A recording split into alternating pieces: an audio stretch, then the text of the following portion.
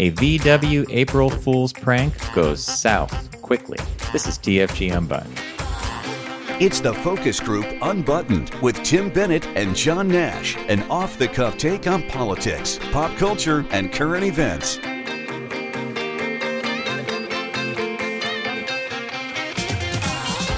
Welcome to TFG Unbuttoned. John Nash here with my good friend and co-host Tim Bennett. We want to thank Critics' Choice Video, America's classic movie and TV authority since 1987, for bringing us to you every week. We encourage you to check out The Focus Group with Tim Bennett and John Nash. Naturally, we're on brand right there. That's Wednesdays from 1 to 2 p.m. Eastern Standard Time. And of course, all of this information you can find at focusgroupradio.com. So Tim, we are now in April, and the tax deadline's been moved, and the ship that we talked about over a week ago has now been dislodged, and traffic is moving on the Suez Canal again.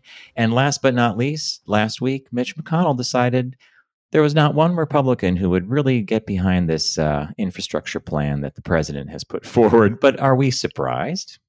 I thought there was supposed to have been an infrastructure plan before with the other guy. Thank you for saying the other guy, by the way. Wasn't that what he ran on? You know, we're going to fix our tunnels and our trains and our airports and our highways and solar and wind and oil and all that other stuff. I don't know, but I do love this. A lot of the Republicans that did not vote for the COVID relief package are now claiming credit for all the money that's going to their states for various projects. It's just so, I think if you watch this on any regular basis, you either have Teflon skin, you acknowledge it for the theater that it is. And frankly, if I want theater, I'm going to go to Broadway when it reopens. I don't need to see it in Washington, but it is kind of theatrical, isn't it? They're jackasses. I get very, and then the other one, my favorite one is this Matt Gaetz, who, tragic if in fact he's obviously been involved with this guy in Florida that supposedly was trafficking children. But missing in all this, nobody's talking about the kid he adopted, the 17-year-old kid or 12-year-old kid, whatever, at the time from Cuba that became his son. I think the guy's name was Nestor or something. And he was dating the guy's sister, right? He's dating the sister.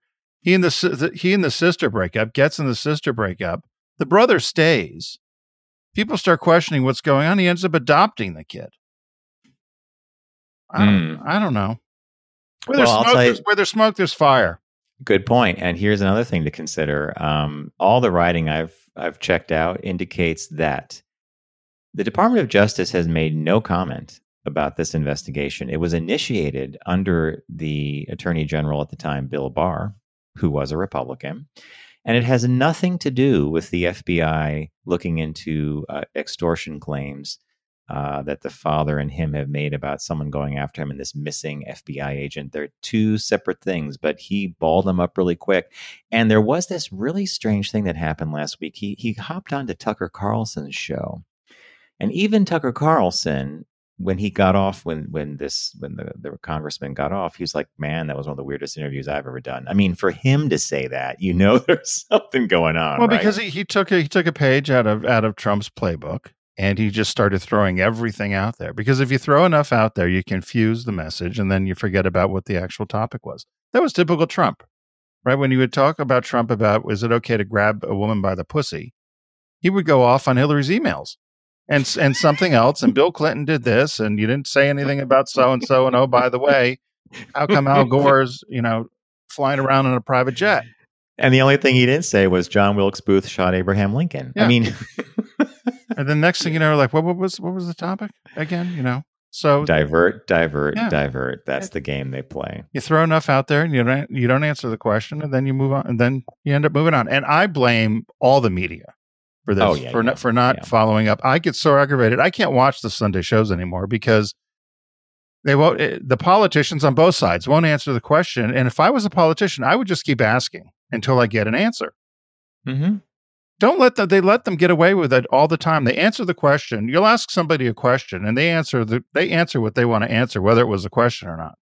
Oh, it's a talking point. You know who used to actually be really good and I think pretty impartial, frankly, was Tim Russert. He actually would not let people slide out of the from under the microscope. He would Right. ask the question 10 different ways, but he would eventually get some kind of an answer. It's just a different climate now, and I think the Republican Party has moved towards the theatrics of playing like they govern, whereas I think they're all just auditioning to be in right-wing media someday. That's at least what I've been reading. All right, enough of that. We're going to move on. And Tim actually curated the stories this week. The first one is a fun little tidbit here for those who have summer shares out in Fire Island, the Pines area. And the headline reads, "Summer starts early as Fire Island Pines opens for the 2021 season." So obviously last season was very much affected by the pandemic. And I think people probably did go out to their beach houses, but I doubt there was a lot of socializing. I mean, the article didn't go into it too much, but there was a summer. It just wasn't what people are used to. They're hoping it's going to be more normal. There's still going to be mask requirements and social distancing. But of course, the Pines is going to be open for business, right? Well, a lot of people went out to and this story is indicative of, I guess, what happened in a lot of areas, because down in Rehoboth, or where there was P-Town in the Northeast, or whether you had a place in the South somewhere, or Saugatuck, or Northern Michigan, so forth, so on. People were going to their second homes or summer homes to, I guess, wait out the quarantine or the pandemic, right? So you could leave. You could work from home there if you had internet. Yeah, right. Leave the cities or whatever. And they talked here about in the Pines, people could do their Zoom call and then go out and hang on the beach, or meet a friend for a cocktail, perhaps. I laughed because here it said they were dancing. I didn't know there was dancing going on, but maybe the boys were doing that out there at the Pines. I did a little R&D on that, and there could have been, but I believe the way they had it set up was you were in a circle, and you could dance in your little circle, but it was 6 feet. We used to call that the Cherry Hill Pocketbook Dance. Why was it the Cherry Hill Pocketbook Dance? Because we used to go out after work with the trainees, and we go to these bars in South Jersey, and all the girls with the high hair. This was the late 80s, early 90s. They would throw their pocketbooks in the middle of the floor and dance around them. So we used to call it the Cherry Hill Pocketbook Dance. That's good. I like that one. But the reason I picked this story was I had two questions. One of them was, I think it's people are pent up, but there's lots of warning. I've seen Dr. Fauci and a number of other experts get on and say, listen, we've got 100 million people that have gotten the vaccinated. Let's not all of a sudden think we're back to normal. We still need to be, we still need to take measures and be cautious, because this thing could flip in a second. So you still need to be careful. Agreed. Yeah. But what I was wondering about this was, is how this to me, because I've seen this, and I've seen it in Rehoboth. Ice cream places are open early. Erin McHugh, a good friend of ours that's on the show, she's up in the Boston and the Cape area. The ice cream place she always goes to, which I guess opens around Memorial Day, opened last month. So it opened in mid-March instead of in, Memorial Day time. So and this ice cream place that I go to in Delaware opened last week instead of, again, Memorial Day time. So I'm wondering, when did you traditionally, because you used to have a place out in Fire Island, when did you guys go out? What was your season? Oh, good question. It started about 2 or 3 weeks before Memorial Day and went to 2 or 3 weeks after Labor Day. So you could actually go out to your house and your share. Maybe I remember one summer was 3 weeks before Memorial Day, but it was close to the holiday. This seems like they're pushing the season a bit, but hey, I don't mind. I'm a big ice cream fan, so no. So this was May, so it was probably May or Mother's Day, maybe. Yeah, and then a little bit after, probably through September. But this is really pushing it. This is beginning of April, right? Mm-hmm. So it's about a month early. I think they're, hey, if you have a place and you're renting it, you're doing pretty well. Some of these places, the rents have gone through the roof. Yes, I was looking at some. We have friends who have property on the Cape, and a year or two ago, you would rent a house for maybe $800 for the week or something. That's like now 4 times the amount. Wow. Or so it's kind of crazy. But hey, 2 things to say to back up what you just said. I believe that Fauci will be proven correct that normalcy, or whatever we want to call that, is not going to be with us until Thanksgiving of this year. and that completely aligns with what you were saying about vaccination. Be patient. It's got to be the whole country, and that's going to go well into the summer and fall before that gets to a point where we can say, okay, now we can really start thinking about unfreezing things. But hopefully people take care. But on the flip side, everybody's worn out, but you can't be worn out about it, right? Yeah, I will say, if you've not been to Fire Island, I believe the probably the best beaches in the Northeast. Beautiful, beautiful beaches if you like the beach. I'd say followed by Rehoboth Beach. I love P-Town, but the rice paddy and shards of rock that you have to traverse to go lie on the rocks on Herring P-Town. Cove. That's Herring Cove. Race Point's nice though on the ocean side. Stay at a pool in town. If you go to P-Town, do yourself a favor, get a place with a pool and stay in town. It's fun to do the walk once. Make sure you don't go at high tide because the tide's up to your chin. And you got to carry your cooler over your head, and you got to wear something on your feet because it's all rocks. And then you get there, and it's, you know what it is. Who pretends it's a nice beach in P-Town? As I said, Race Point is nice, but you got to drive there. It's not a walk from town. That's on. And we get yelled at all the time, and I'm ready to get yelled at again. All the P-Town people, we got lots of friends there. Blah blah blah. You wonder why they don't advertise on the show. Well, that's why. It's not a nice beach. It's a nice up today. It's a nice town. It's a fun town to go to. It's not a place to go if you like the beach. Unless you like Race Point. I'll just keep throwing that in. All right. Our next story is about Volkswagen, which I teased at the start. 2 days before April Fool's, or 2 days before April 1st, a sort of a leaked press release. And I say sort of because it was like, oh, this press release came out that Volkswagen intended to change their name in the U.S. to Volts, Voltswagen, Volkswagen, in an effort, supposedly, to put them on the map as a brand that was going to be super behind the conversion to electric autos. And of course, there's reason why you would believe this. They have invested billions of dollars in the electrification of their fleet, probably $19 billion to date. So it was 2 days before April Fool's. It turns out that it was an April Fool's gag. They weren't going to change their name. But then Tim did a little bit of digging, well, not too much because this was all the financial press. It was actually problematic for them to do this because Wall Street actually issued guidance to investors about what would happen if VW switched out. You know what I mean? Like by 2025, if most of their vehicles are this, whatever. And now I believe, was the SEC getting involved? Yeah, the Security and Exchange Commission. They don't like this. They don't like being lied to. The stock did fluctuate. It went up. I believe it went up. Was it 38%, and then dropped 10% when they found out it was a joke. This is not to be taken lightly. Not a lighthearted marketing gag, as a couple of people have said. They said that it's and also analysts and Wall Street does not like to be lied to. And this was really a dumb, boneheaded move. So when this had come out, I had seen this and I thought, oh, it's April Fool's. And then I looked at the calendar and it was at the time March 28th. So I looked at it.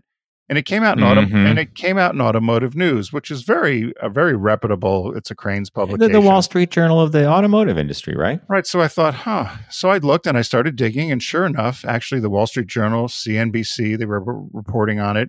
I turned over to CNBC. It was big news there. Analysts were talking about it. It was confirmed by Scott Keogh, the president, U.S. president of Volkswagen. And they blamed it on an intern, that a memo got left on something and somebody saw it and the memo got leaked, and ha. Oh, so now we've got to come clean that, yes, we are going to do this, but we didn't want to make the announcement yet.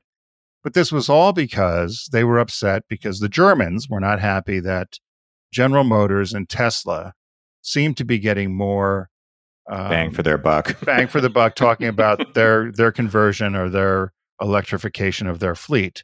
So, as John noted, all this money that Volkswagen has invested to the tune of $19 billion to have a all-electric fleet by 2025, they thought this marketing stunt would be something that they should do. So, their agency came up with this, and as I said, the SEC is not happy about it, and they expect they're going to be investigated, and it could be some heavy fines, and some people could be in trouble.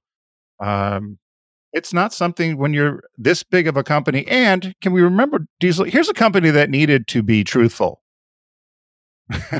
Right, John? Yeah, I know. With Dieselgate, all the stories referred to the fact of you just spent billions of dollars in settlement for lying about mileage and clean diesel. And then you come out with this boneheaded move. Who thought this was a smart idea?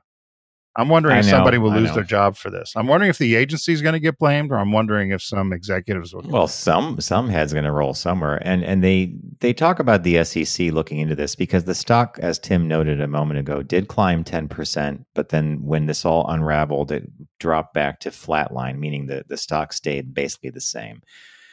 And then this guy named, I can't find his first name here, but Richmond said he's talking about, he's a financial guy, and he's talking about how the SEC would do this. And they said to prove a claim, you have to prove intent, meaning that there was a conscious or at least a grossly reckless disregard of the truth here.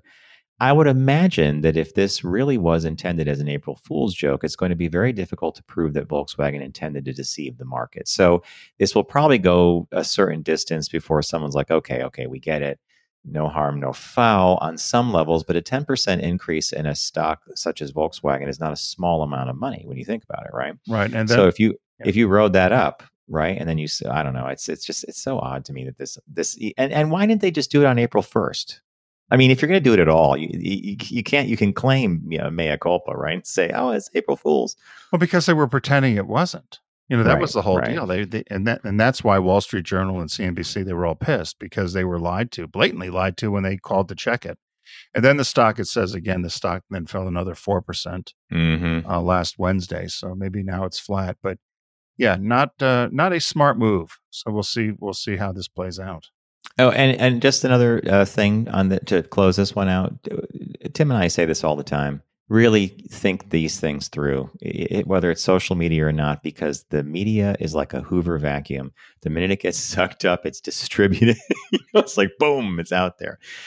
So this last story that Tim brought us today is really actually kind of funny. And I looked at a couple different websites for this because a lot of people picked it up. And basically, I'm going to read this headline. This came from what website was this here? The Drum, and it's they do reporting on advertising and marketing. And it says, ad of the day: KFC plucks slogans from other brands as finger licking remains ill-advised. So, in February of 2020, finger licking good was still the moniker and the tagline for KFC. Now, of course, February turned into March of 2020, and we had the pandemic hit, and the idea of hygiene and finger licking was, they're discordant. they're not going to go together. So they abandoned the line. They retired it for a while. And I thought this was kind of funny that they went on social media and said, hey, we're not using the line you all know about because we don't want you doing things that could get you sick. But if we had to use a tagline, or could we borrow someone else's? And so people from all over the place started putting in taglines, so you'd see a bucket of KFC chicken and underneath it would say, just do it, from Nike. And I think that leads to some I thought it was kind of funny. I picked this because I was wondering whether they were allowed to do it. Because aren't these pretty protected lines? If you're Nike, just do it. I mean, you want to guard that with your life, right? Mm-hmm. Yeah, you do. And so I was wondering with a bucket of chicken, I thought it was funny because they used McDonald's. I'm loving it. They were using Honda's The Power of Dreams, and some other ones, as you mentioned, and they did some outdoor campaign. I thought it was funny too, but then I thought, geez, I wonder if they're actually allowed to use these. And they said that, they hope the other brand managers wouldn't mind them, trying out the slogans for a little bit, and they're not going to keep them. But I don't know. I was wondering whether they were allowed to do it. I thought the same thing. I'm looking at one here. They probably grabbed this from Snickers. You're not you when you're hungry, and it all is in good fun. It seems to be mostly on social media, except they have pictures in this article that you sent, Tim, and I found these in a couple other places, of actual rolling billboards that would go through cities and stuff with a digital screen. So that is a usage thing, right? And I wonder how that. I didn't read anything in here on any of the articles I read about how they planned to, deal with copyright or ownership issues, perhaps it's not an issue yet, right? Yeah, and this story came out of the UK, so I wondered, well, maybe it's different in the UK. Maybe ad laws or advertising copyright laws are different in the UK. I'm not sure. Well, they have a better sense of humor. They gave us Little Britain they gave us Little Britain, Monty Python, right? That's in the law books. That's written. The Brits, we've got a better sense of humor than the Americans. We're not as litigious. I'm glad you appreciate that one. All right, folks. As we mentioned at the beginning of the show, Critics' Choice Video, America's classic movie and TV authority since 1987, has been a partner of ours here on the focus group TFG Unbuttoned since we began. And if you go to their site, which we would encourage you to do, go to focusgroupradio.com, click on the Critics' Choice logo, and start shopping.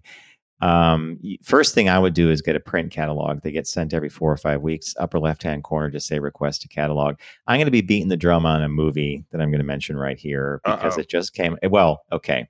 It's one of my top 3 movies. I love this film. I saw it when it first came out in 91. And now the Criterion Collection, Criterion, Tim and I, it's like the gold standard. They remastered it. There's some great bonus content. I saw it just the other day because the minute this thing came out, I ordered it. And the movie's called Defending Your Life. It's I love that movie. Albert Brooks, Meryl Streep. It's an Albert Brooks movie. Rip Torn's in it. He plays Lee Grant. It's well cast. I just think it's a wonderful movie. And to get the Criterion treatment, it sparkles. Sparkle. It looks great, and I love it. So I highly recommend it. You're going to hear me talking about this for a while. Well, that's good. So head over to focusgroupradio.com. Click on the Critics' Choice Video logo.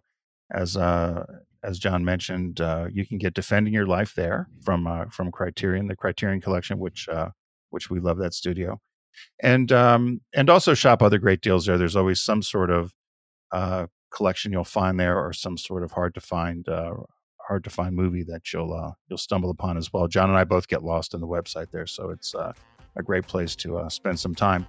And we appreciate the time you spend with us. And be sure to catch our show, The Focus Group, with Tim Bennett and John Nash on Wednesdays. Find out all about us at focusgroupradio.com. Remember to continue to mask up, get your shots, and we'll see you on Wednesday. Take care. It's the Focus Group Unbuttoned with Tim Bennett and John Nash. Available every Tuesday. Learn more about Tim and John, Unbuttoned, and all of the Focus Group platforms at focusgroupradio.com.